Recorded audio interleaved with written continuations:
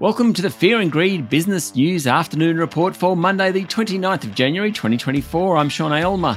Every afternoon we've got the 5 stories that happened today that you need to know about. Story number 1, the S&P ASX 200 closed up 0.3% today to 7,578 points, inching towards a new record. About 2/3 of the companies on the bourse rose, led by the energy stocks and the real estate investment trusts. Worst were the tech stocks, following a sell-off on Wall Street over the weekend. Among the large caps, National Australia Bank led the sector, jumping more than 1%. The big miners were mixed. BHP was down 1.4%. Following a tough ruling from a Brazilian court over the weekend, while Fortescue Metals was up 1%. James Hardie was among the best of the large caps, up 3.4%, while WiseTech Global and Xero both fell more than 2%. Auto parts retailer Bapcor is expecting a slip in profit in its upcoming half-year report, but investors liked the rest of the story. Its share price rose nearly 6% today, the best on the day. Gold Road's share price tumbled 18% after a disappointing quarterly update, with production lower due to delays accessing high-grade ore from the open pit. It was the worst of the top 200. Story number 2, the great tax sale or selling of the proposed tax changes continued today, with Federal Treasurer Jim Chalmers stepping up to the pulpit. One thing he's definitive on is negative gearing. It's here to stay. He said the government is not contemplating or considering resurrecting the policies that it took to the 2019 election. Instead, the focus when it comes to tax and housing has been on incentivising build-to-rent properties with the tax breaks. That's according to Mr. Chalmers. Assistant Treasurer Stephen Jones was also out and about, appearing on Sky News to spruik the government's changes to Stage 3 tax cuts. He said the revised cuts have gone down well so far with voters, and Senator Jackie Lambie urged the Liberals to smarten up, her words, and do a deal with Labor over changes.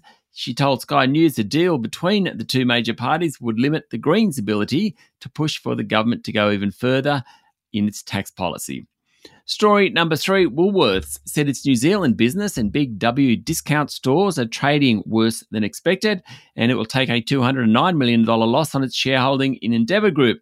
The New Zealand business just isn't working as well as expected, and earnings are likely to be about 40% below last year. The Big W business is expected to be materially down as well.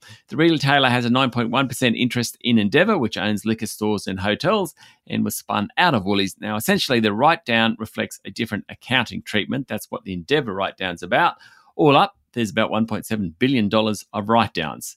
Story number 4, former Labor MP Greg Combay, who previously was Climate Change Minister, will replace Peter Costello as the chair of the Future Fund. The climate change job makes his appointment extra interesting because Federal Treasurer Jim Chalmers has suggested the superannuation sector should play a more active role in the funding of the energy transition. Chalmers said it's important for the Future Fund to get fresh thinking and leadership. Mr. Combay has been chair of the government's Net Zero Economy Agency, which is responsible for ensuring an orderly transformation to a zero-carbon energy system. And finally, story number 5, the US President Joe Biden faces growing pressure to confront Iran directly after the country's proxies killed 3 American soldiers in a drone strike in Jordan over the weekend. Bloomberg's reporting that it's clear that the strike, which also wounded at least 34, will force a stronger response than what the US has done so far in the weeks since Hamas militants attacked Israel on October 7. Iran said it had no connection and had nothing to do with the attack, according to Iranian media. The US says Iranian-backed militants attacked troops stationed in the northeast of Jordan near the Syria border. That's it for the afternoon report for Monday, the 29th of January, 2024. Michael Thompson and I will be back tomorrow morning with the Tuesday edition of Fear and Greed Business News. I'm Sean Aylmer. Enjoy your evening.